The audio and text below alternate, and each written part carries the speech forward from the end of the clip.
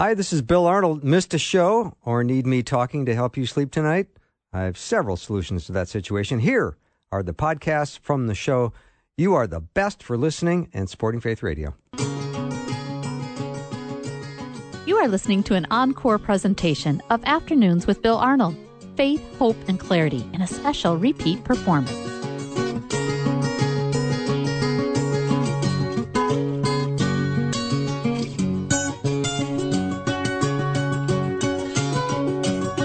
And a warm welcome to Afternoons with me. I'm Bill Arnold, and thank you for joining me today. I am loving this show. I loved the last hour, and now I have my friend, Dr. Mark Muska, sitting across the studio from me. And that, he just, I can't even tell you what he just did. Don't anyway, you love radio? I do. I do. All right. So let's have Ask the Professor hour. So you let me know what your questions are.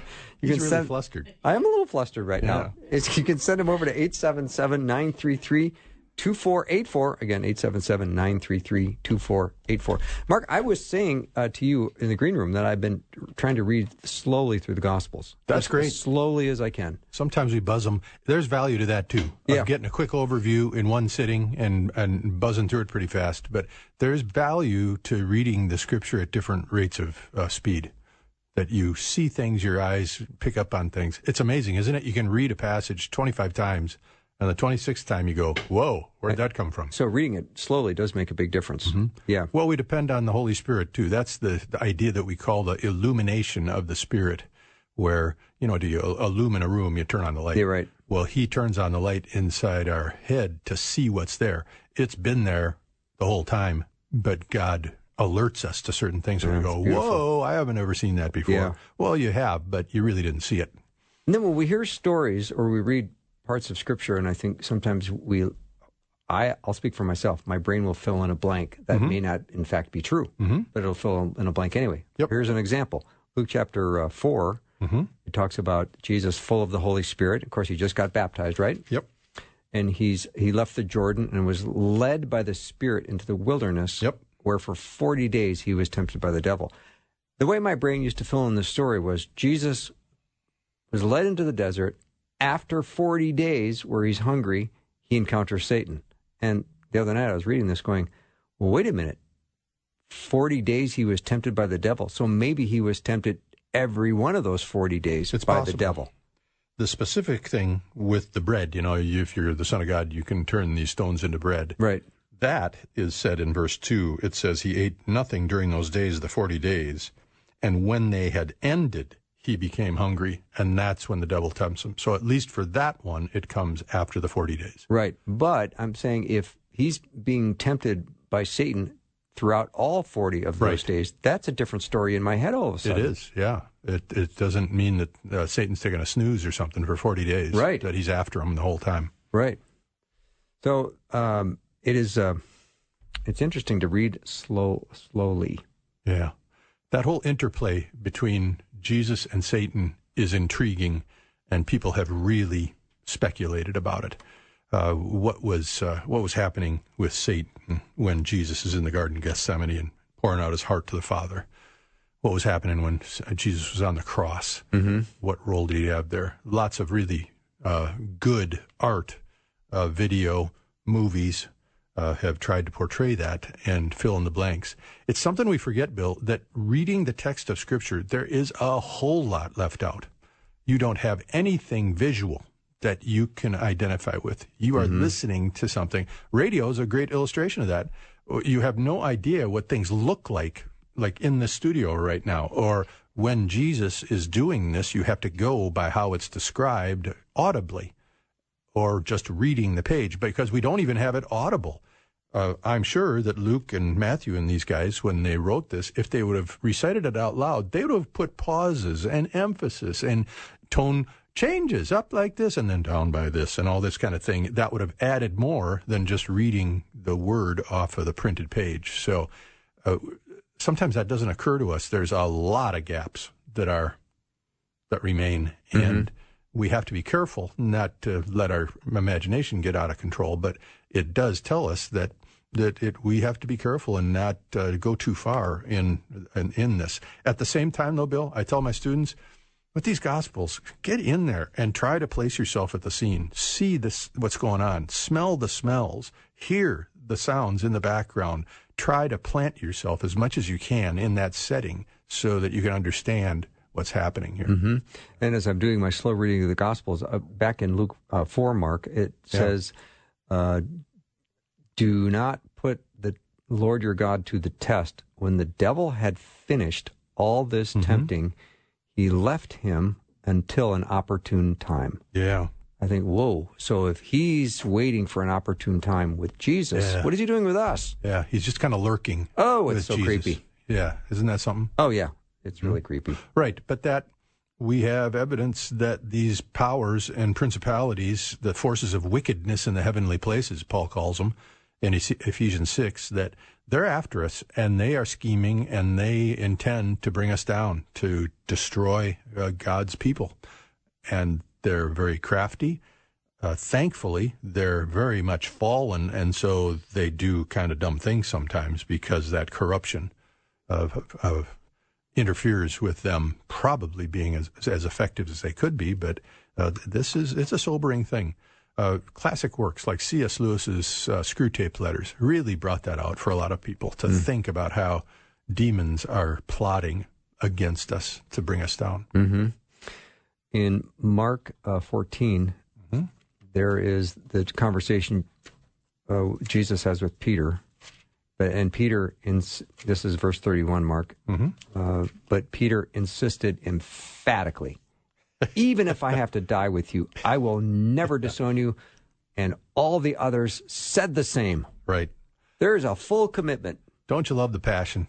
Oh, boy. It's there. He's all in. Yeah. What can we learn from this? What's the understanding?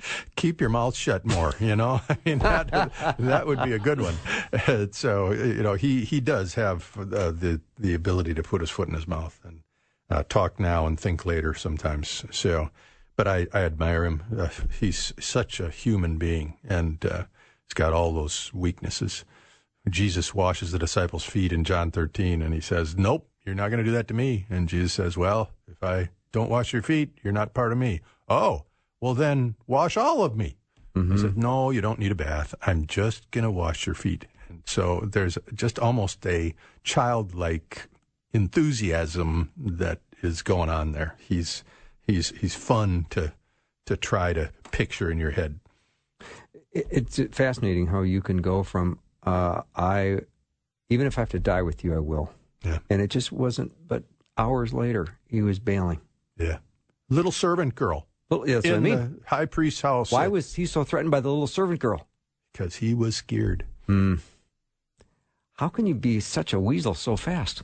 Oh, well, let's follow you around for a while, and then how about you follow me around for a while, and just about anybody else, given the wrong kind of circumstances, we can be weaselly. Yeah, okay, good point. Here's a question. I'm reading through the Old Testament. Can Mark expound on tormenting spirit from the Lord? 1 Samuel 19:9. What's up with that? That's interesting. That's after... the context for this is Saul, the first king of Israel, has screwed up, and the kingdom's being torn from him. And in 1 Samuel 18, the Spirit is given to David when he's anointed. I'm sorry, in 1 Samuel 16, and it says here Samuel is anointed as the next king by Samuel in the presence of his brothers, which is worth talking about too. But in verse 13 it says, "And the Spirit of the Lord came mightily upon David from that day forward, and Samuel arose, went to Ramah. And the Spirit of the Lord," verse 14, "departed from Saul, and an evil spirit from the Lord terrorized him." And you're going, oh, wait. An evil spirit from the Lord? Mm-hmm. How's that work? Yeah. I thought God was good, and how can he be sending an evil spirit to do something like this? Should we save that answer for our premium content? Maybe. Are you going to make people give money or something here to do No, this? I'm just dying to get this answer. I thought this is going to be an interesting answer. Well, we don't know for sure. I mean, we have to try to speculate. It's Okay. When we get behind the curtain here of these spiritual forces and this spiritual reality going on right in our midst, but we can't perceive it. We have to do some speculating. I think the best I've ever been able to come up with this, Bill, is that the demons were ready to get Saul always. It was just, they were ready to get him, but God prohibited him. And now when it says an evil spirit from the Lord, I like using this analogy. I think we've used it before, where these demons, they're like a really nasty dog on a leash. I mean, pick your poison. Rottweiler, Doberman, vicious. And they see Saul over there, and they're just snarling, and the saliva is running down, but God's got him on a leash. Well, the evil spirit of the Lord is when he lets go of the leash, and he lets that demon do what he desires to do. Wow. So you can say, in fairness, that this is from the Lord because he is permitting it, but it's not like this is what God is initiating here. This is what these demons want to do with all of us. Thankfully, God's got them all on leashes with us as much as he does allow us so that we're protected. And we pray that way. Put a fence around us. God, help us to resist the temptations and the schemes of the demons, the devils. Take a little break. When we come back, we have Dr. Mark Muska ask the professor. So let me know what your questions are. We'll get them answered. 877-933-2484. Again, 877-933-2484. You can, of course, ask anything you like. You can be anonymous. You can also, if you like, email instead of texting. You can email me, bill@myfaithradio.com.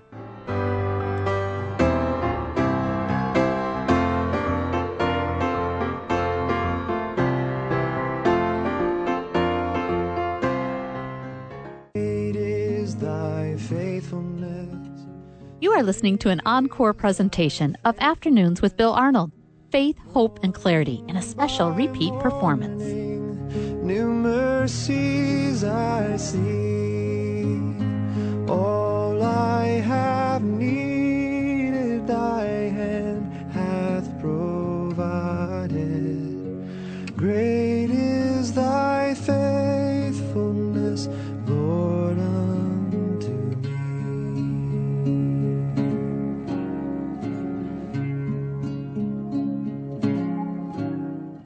So glad to have Dr. Mark Muska with me. Always fun to hang out with my friend, despite what goes on in the studio.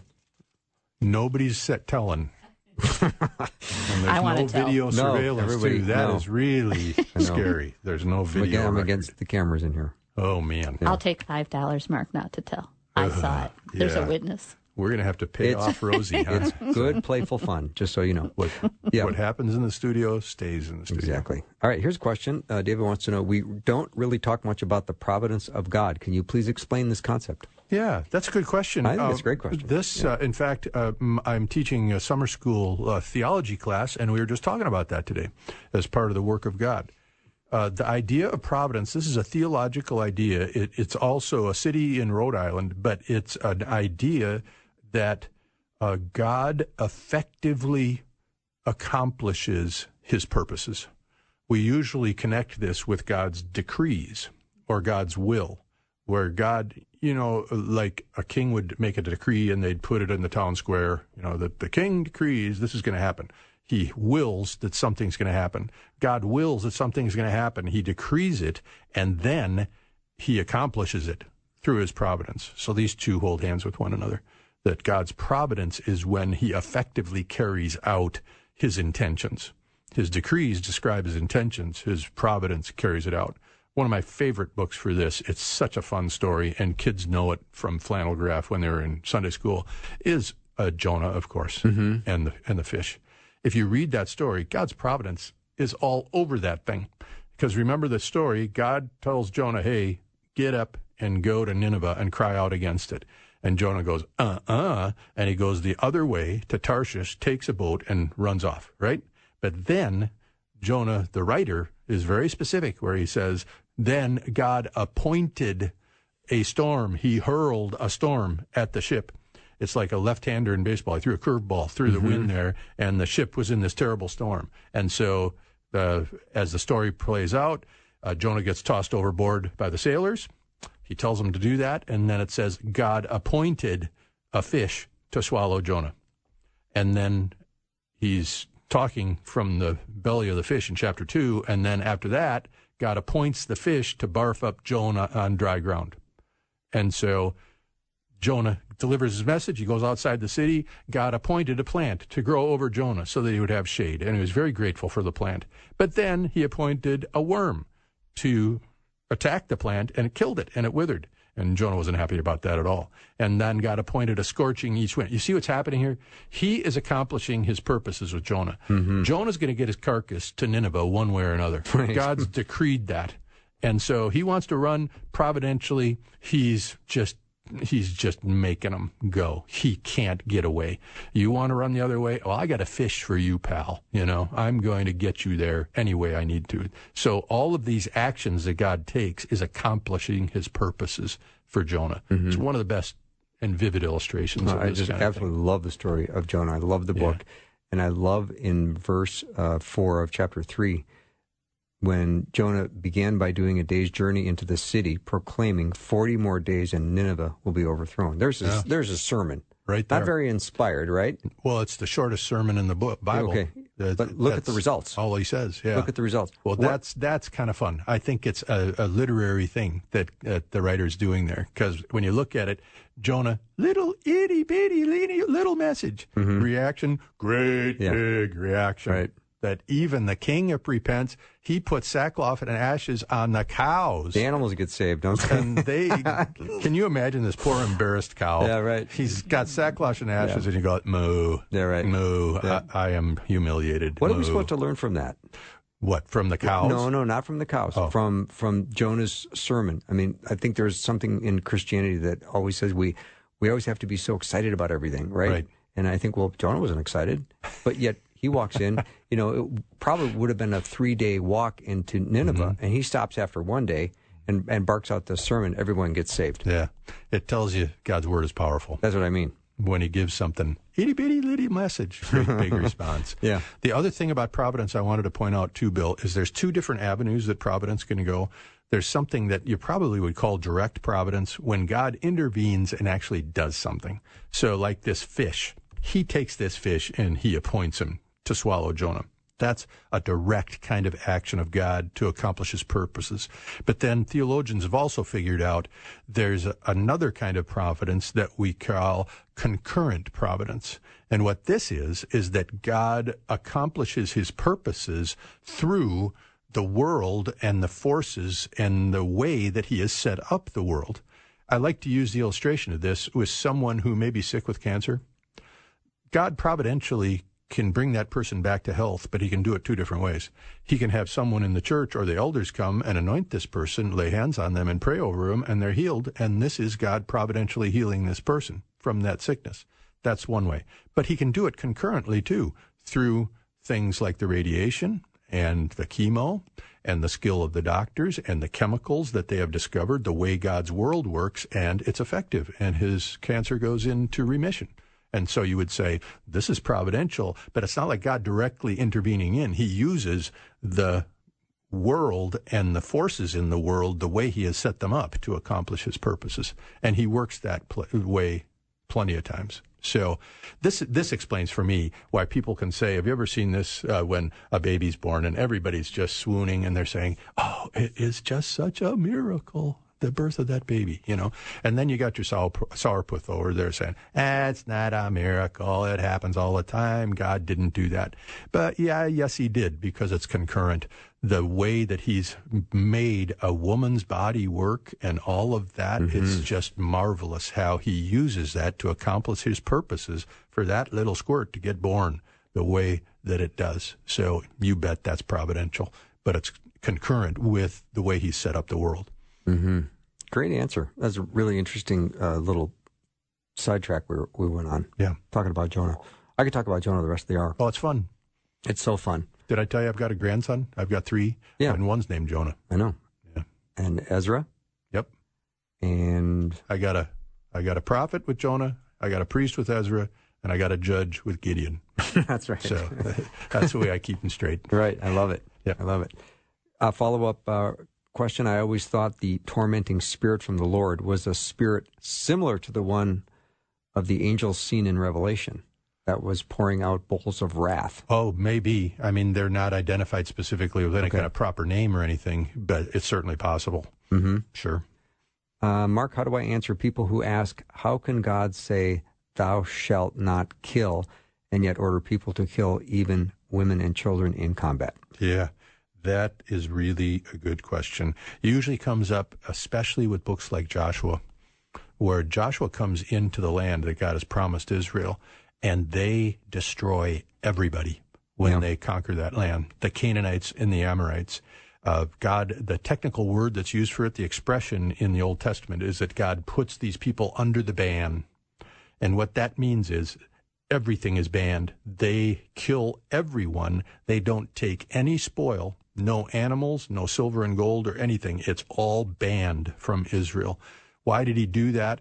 Well, it helps to read the book of Genesis, and this is a very rare thing. I got to be really careful here, Bill, because at very select times in human history, God has used human agency to enact his judgment, but he doesn't do it very often, and you can get into a really deep hole if you're not careful to say that somebody gets murdered. Well, that's God's judgment against this sinner. You know, I will never say something like that. But in this case with Joshua, in Genesis, God made this clear to Abraham way back in Genesis 15 that his people would go into Egypt for 4 centuries, and then God would bring them back out and give them this land, the land of the Canaanites and the Amorites. And then he says, for the iniquity of the Amorite is not yet completed. That these people living in that land were devoted to evil and wickedness, and God was patient with them for 400 years. But then he used Joshua and the people of Israel to judge these people. And so it was an act of conquest of the land, but it was also God's action of judgment against these people. But I got to say it again, this is exceptionally rare. And it is not something that we can just appoint ourselves to understand that, well, this is God's judgment. Remember back when AIDS started in the United States and people were dying, God's judgment against people's sexual morality and their sexual lifestyle. And it's like, you don't know that.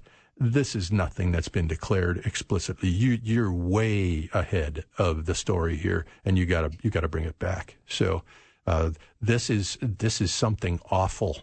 When women and children die, and God is sanctioning this kind of thing, but there's always some very exceptional circumstances around it. It isn't just happening all the time. Mm-hmm. Dr. Mark Muska is my guest. Ask the Professor. Let me know what your questions are. You can text them, 877-933-2484. You can also email me, bill@myfaithradio.com. Give you the number one more time, 877-933-2484. Be right back.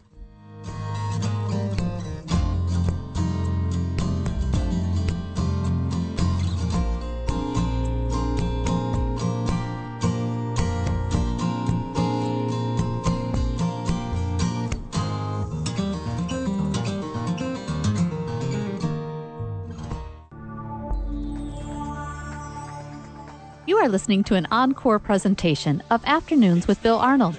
Faith, hope, and clarity in a special repeat performance. Drive time, let's get it started.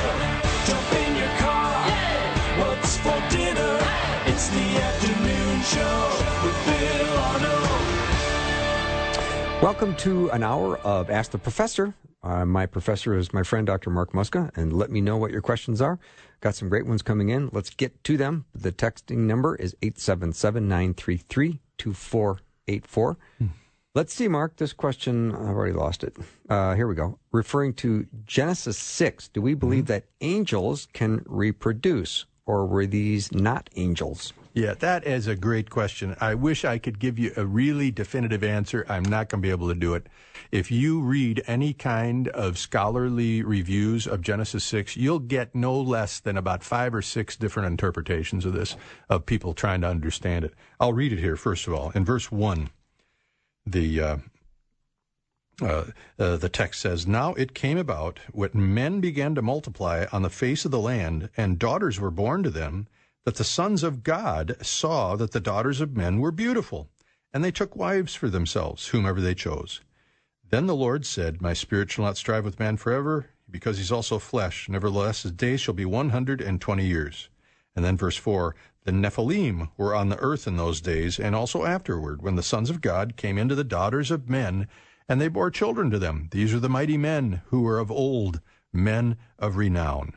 And right after that passage, it goes into the wickedness of the earth, and God's saying, I'm going to destroy the whole business. I'm sorry I made it, but then Noah found favor in the eyes of the Lord. But what is that we're talking about here?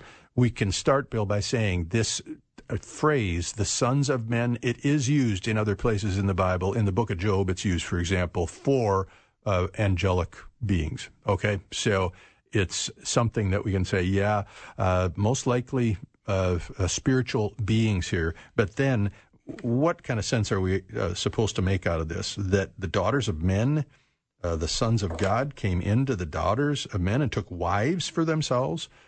There's just one problem after the other. If these are spirit beings, demonic beings, who are taking these women, this is the only place in the Bible where it ever talks about them being married. I mean, can you imagine taking, having your daughter go down the aisle with a demon to formally marry the woman? It would be different if it said that the demon went and knew the woman or had sexual relations with her, but it says that they married. So that causes a problem with this. Secondly, there's no indication anywhere, in fact, Jesus speaks against it, that angelic beings, both elect and demonic, can reproduce at all. That he gets into this in the New Testament. Jesus does, talking about when we're in heaven, we're not married or given in marriage. We're like the angels in heaven. So there's none of this kind of thing anyway. So what are we supposed to make out of this? I could talk the rest of the hour on this, but I don't want to. I think the thing that makes the most sense to me is that there were very powerful men on the earth that were wicked, and they saw these women and they went into them, but there was also a demonic presence in these men, so that it was whatever you want to call it, demonized men, demon-possessed men, who then married these women, and they were great rulers because they were big and strong and mighty. In those days, in hand-to-hand combat, the bigger you were, the more successful you were. You weren't able to just pull out a Glock or a handgun and kill somebody that's 6'6", 300 pounds. So sword in their hand, they're going to be hard to beat. But in this case, these mighty men married these women, but it sounds like there was a demonic assistance in all of this, with the phrase, the sons of God, being brought into this. So I don't know if that makes any sense at all. I'm not sure I even believe all of that either. I mean, it's very difficult to arrive at an answer. And Moses writing this too, please, Moses, why can't you use a couple more verses here and explain yourself? But then he just jumps right in with God and Noah and the ark and the whole business. Mm-hmm. So we just have to be content about it. I think the answer God gives us is, that's all I'm giving you, because I don't want you getting sidetracked on that. I want you to hear about Noah and the ark here. So things are missing in the Bible intentionally. They're not important enough for God to address. Mm-hmm. Mark, maybe you can connect these dots. This question is in Genesis, when God says man shall be limited to 120. Yes. Doesn't make sense for how long men lived after that. Yeah. The way that's usually understood, Bill, is it's a limit that's approximate, but it's not like there's some timer going, and when you have your 120th birthday, pew, over you go, okay, and you're dead. But up to this point, if you look at the genealogy right behind this in Genesis 5, these guys were living into the 700s, 800s, and 900s. Mm-hmm. And so this is a dramatic shortening of the human lifespan here to bring it down into 120 years. But I would say that's a ballpark for these people. Mm-hmm. Here's a question about 2 Kings. The body was thrown into Elisha's tomb, and when it touched the bones, it came alive. Mm-hmm. What is the purpose of this random short story that doesn't seem to fit in? Again, it's not explained thoroughly. Okay. It's a phenomenon that took place, so we can count on it being true because it's recorded in the Scripture.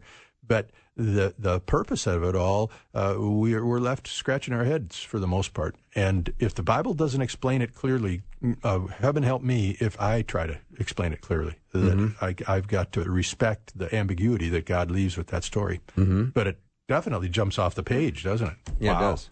I haven't heard anything like that happening before. Mm-hmm. Here's a question about Zephaniah, chapter 3, verse 17. I will read it. Sure. The Lord your God in your midst, the mighty one, will save.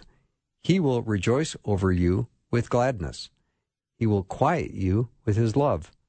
He will rejoice over you with his singing.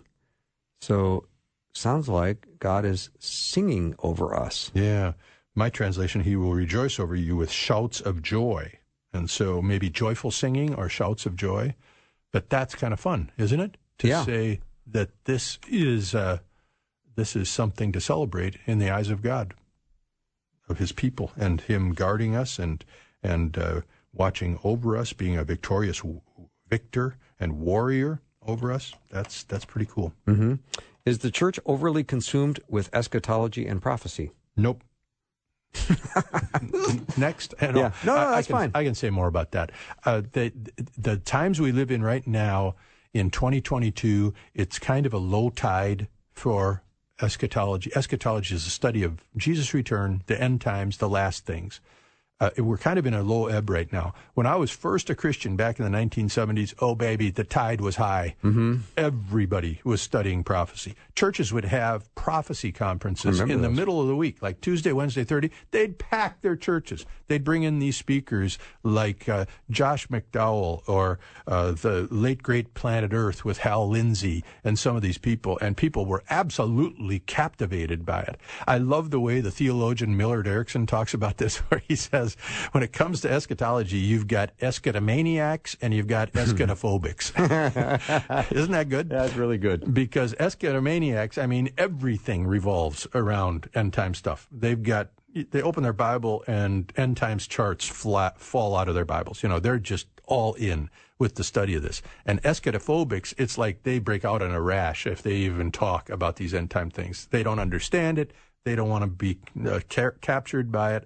I hope that our Bible-believing Christian friends out there are somewhere in the middle of that. Mm-hmm. That there is really good reasons for studying eschatology, but there's so much that can take over and in an unhealthy kind of a way captivate us thinking and speculating about things that the Bible really doesn't spell out in real great detail. And we've got to be careful about that. Mm-hmm. There's certain things about eschatology we can take to the bank.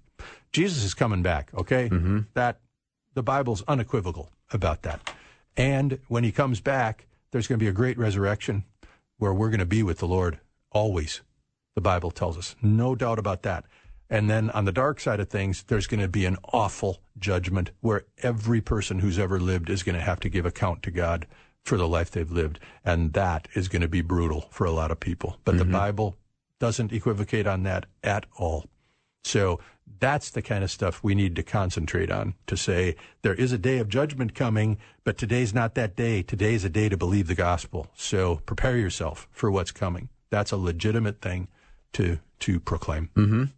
There's a question mark. When Jesus lived on earth, did he study and memorize the Bible passages as other believers need to do, or did he automatically know the entire Bible since he was God? Yeah, that, you can have some fun with that. Yeah. Can you imagine being in a Bible recitation contest with Jesus? You're just doomed. Yeah, I think you're right. You're not going to win it. No. So he knows the thing, and he can be over there if he ever had pride, but pride's a sin, so he wasn't proud. But he could say, I wrote this, I know it.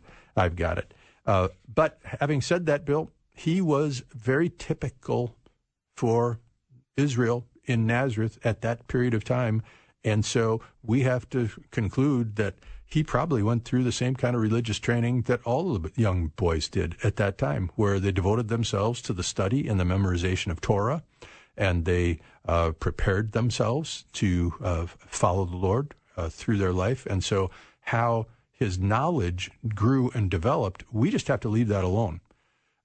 It gets, you can even take this back a little bit further with this to say, okay, Jesus is born they put him in the manger, and laying there in the manger, does he know who he is?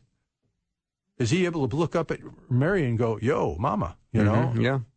If he's God, he has to be aware of that, doesn't he? But then he's human too, and this is where the two of these things make it very difficult to understand exactly how it worked. Because every indication we get is, in fact, Luke tells us in, I believe it's Luke 2:52, he says, and Jesus grew in wisdom and in stature, in favor with both God and man. So he grew. That means he developed, and his knowledge increased. So we're gonna get ourselves tied in knots if we push this stuff too far.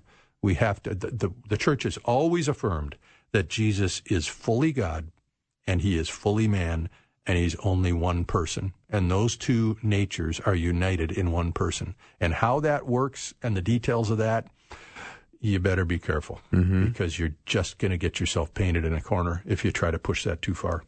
Additional comment came in. I thought 120 was the number of years before the flood took place.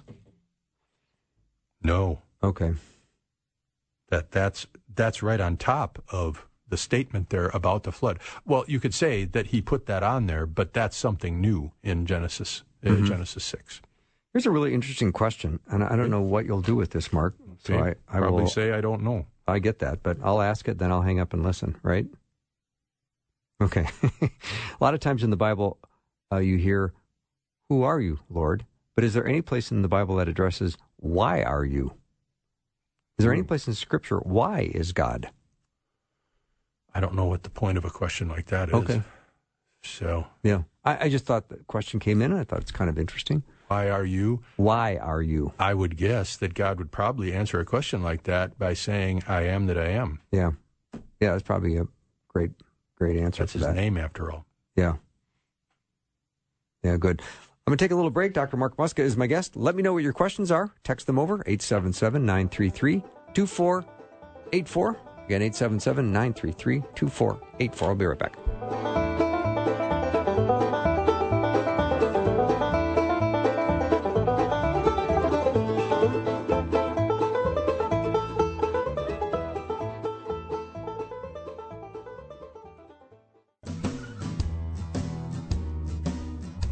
You are listening to an encore presentation of Afternoons with Bill Arnold.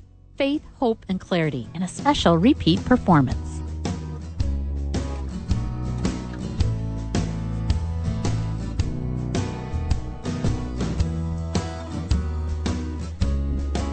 Welcome back to the show. Ask the Professor. I know you got questions. Let me know what they are. 877-933-2484.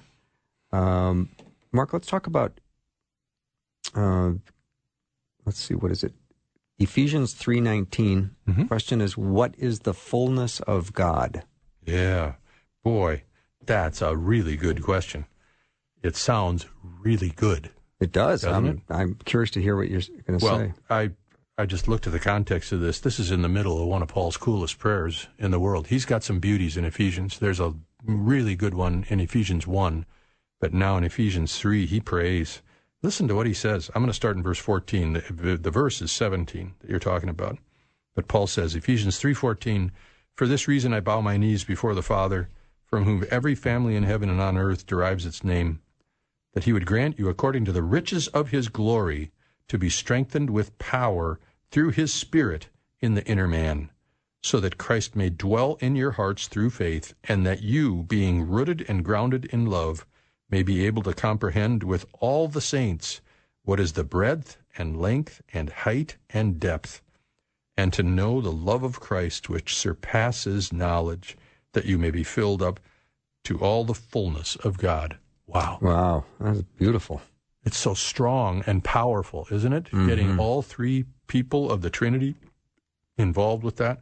So all the fullness of God means that you get as much of God as you can take, because God would destroy us if he gave us more than that.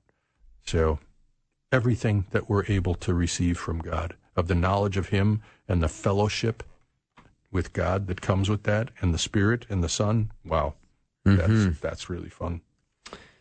So in Ephesians 5:15 and 16, be very careful then how you live, not as unwise, but as wise, making the most of every opportunity because the days are evil. Yep. Does that apply to today? You bet. I thought so. Why not, huh? Okay, everyone's making faces at me in the studio today. Really? Yeah, Rosie just made a face at me. She did? Like I was asking her a super obvious question. It kind of was. Yeah. Well, I mean, you're getting harassed here. I am. Aren't you, I'm getting today? harassed. Yeah. Why is this so much fun, though? Why is it so much fun for us, Mark? Yeah, well, he just starts stuttering. All right. We're picking on poor Bill. That's okay. I'm sorry, All right. Bill. There's a question in reference to Luke 12:10. What exactly is blaspheming the Holy Spirit, and how can it be that is the only unforgivable sin? Yeah, that's a really good question. The context of this is that, let me check this out. I'm used to dealing with this in the book of Matthew because, let's see here, Luke doesn't, he doesn't give you the context here of where that came in. Luke just kind of drops this in verse 10 as part of the warnings that that Jesus is giving to these people. And so if the listener doesn't mind, I'm going to run over to the parallel passage of this in Matthew's gospel, because Jesus brings this up because of something he does and the reaction of the Jews to it. So here we go. In Matthew, let's see here. I'm losing my place. Anyway, I can tell you the story that Jesus comes across a man who is both blind and cannot speak, and it's because he's demonized. And so Jesus casts the demon out of this man so that he can both speak and see. And he does this, and it just absolutely flattens the crowd. They are just blown away by this. And they start saying things like, could this be the Messiah that just did this? So, yeah, I do have it here. This is in Matthew chapter 12. I don't have my usual Bible here today, so I'm not finding things like I usually do. But listen to what it says here. The multitudes, when Jesus heals this man who was blind and couldn't speak, all the multitude, verse 23, were amazed, began to say, this cannot be the son of David, can it? That's Messiah. When the Pharisees heard that, they said, this man casts out demons only by Beelzebul, the ruler of demons. The Pharisees were trapped. They couldn't deny the miracle. It was too obvious, too spectacular. So what did they do? They denied the source of the miracle. They said this was not divine power. This was demonic power that this guy now can see and talk. And they just crossed a big-time line with Jesus. I don't know if they knew it or not, but he's going to let them know right now. And first of all, he ridicules them, and he says, any kingdom divided against itself is laid waste. Any city or house divided against itself shall not stand. If Satan casts out Satan, he is divided against himself. How can his kingdom stand? In other words, he's saying, Satan doesn't fight Satan. Satan fights God. This guy was demonized, so Satan's not going to attack his own demons. This is coming from the hand of God. Jesus says the finger of God is among you when this happens. But then he goes much further with this. Jesus says to you, verse 31, therefore I say to you, any sin and blasphemy shall be forgiven men, but blasphemy against the Spirit shall not be forgiven. And whoever speaks a word against the Son of Man, it shall be forgiven him. But whoever speaks against the Holy Spirit, it shall not be forgiven him, either in this age or in the age to come. So these Pharisees have blasphemed the Holy Spirit. Now, what does blasphemy mean? Everybody knows it's bad, and you don't want to do it, but they're not quite sure what it is. I like to compare it to its opposite. When you blaspheme God, it is the opposite of glorifying God. So when you glorify God, you lift him up, you exalt him. When you blaspheme God, you tear him down. You besmirch him, you smear him Okay? How did the Pharisees do that? Well, just put it together for a minute. This guy was demonized to the point where he couldn't talk and couldn't see. And here, the Holy Spirit works through Jesus to heal this guy. First time in his life, probably, he can see and talk.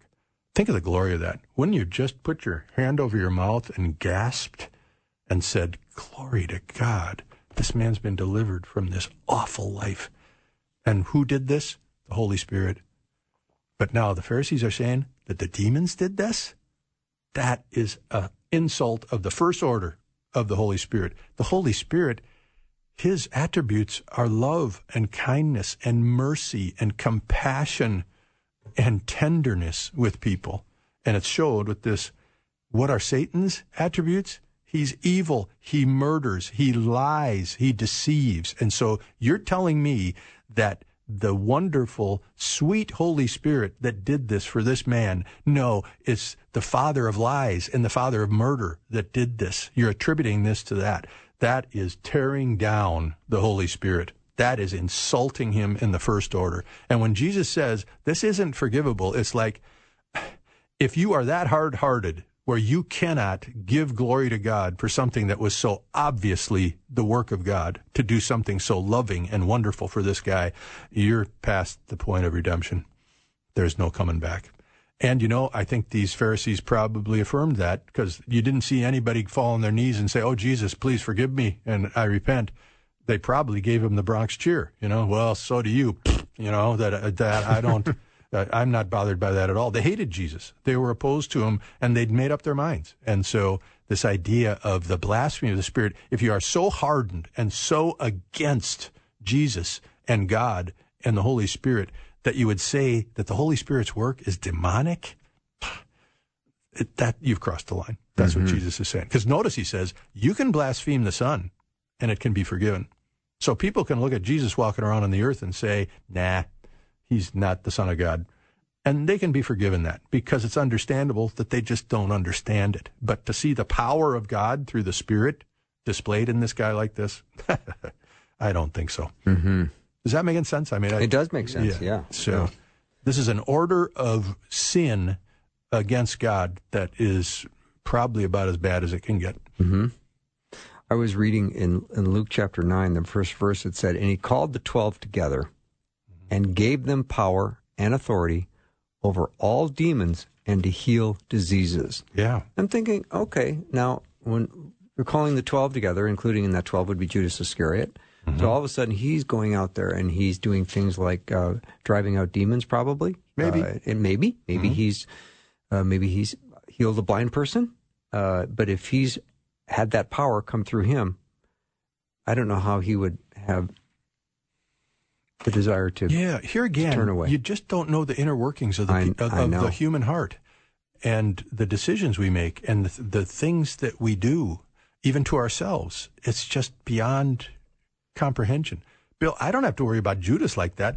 I have trouble figuring out why I do the things I do sometimes. That you're just puzzled by your own thoughts, your own feelings, the things you choose to do, and you go, what was that?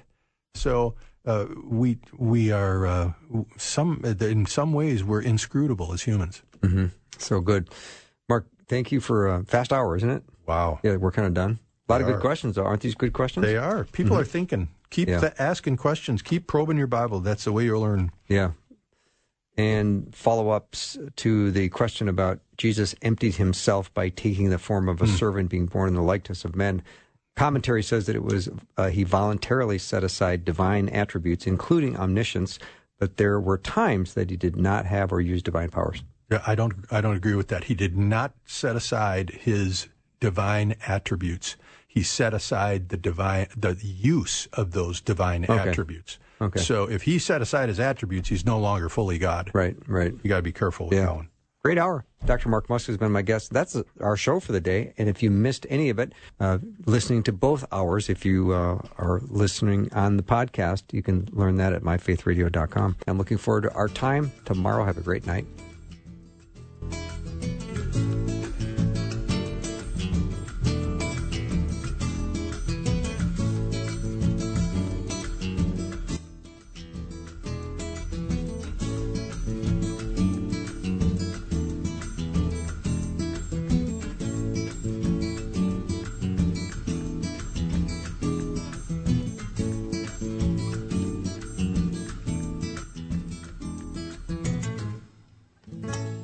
Thanks for listening. Programming like this is made available through your support.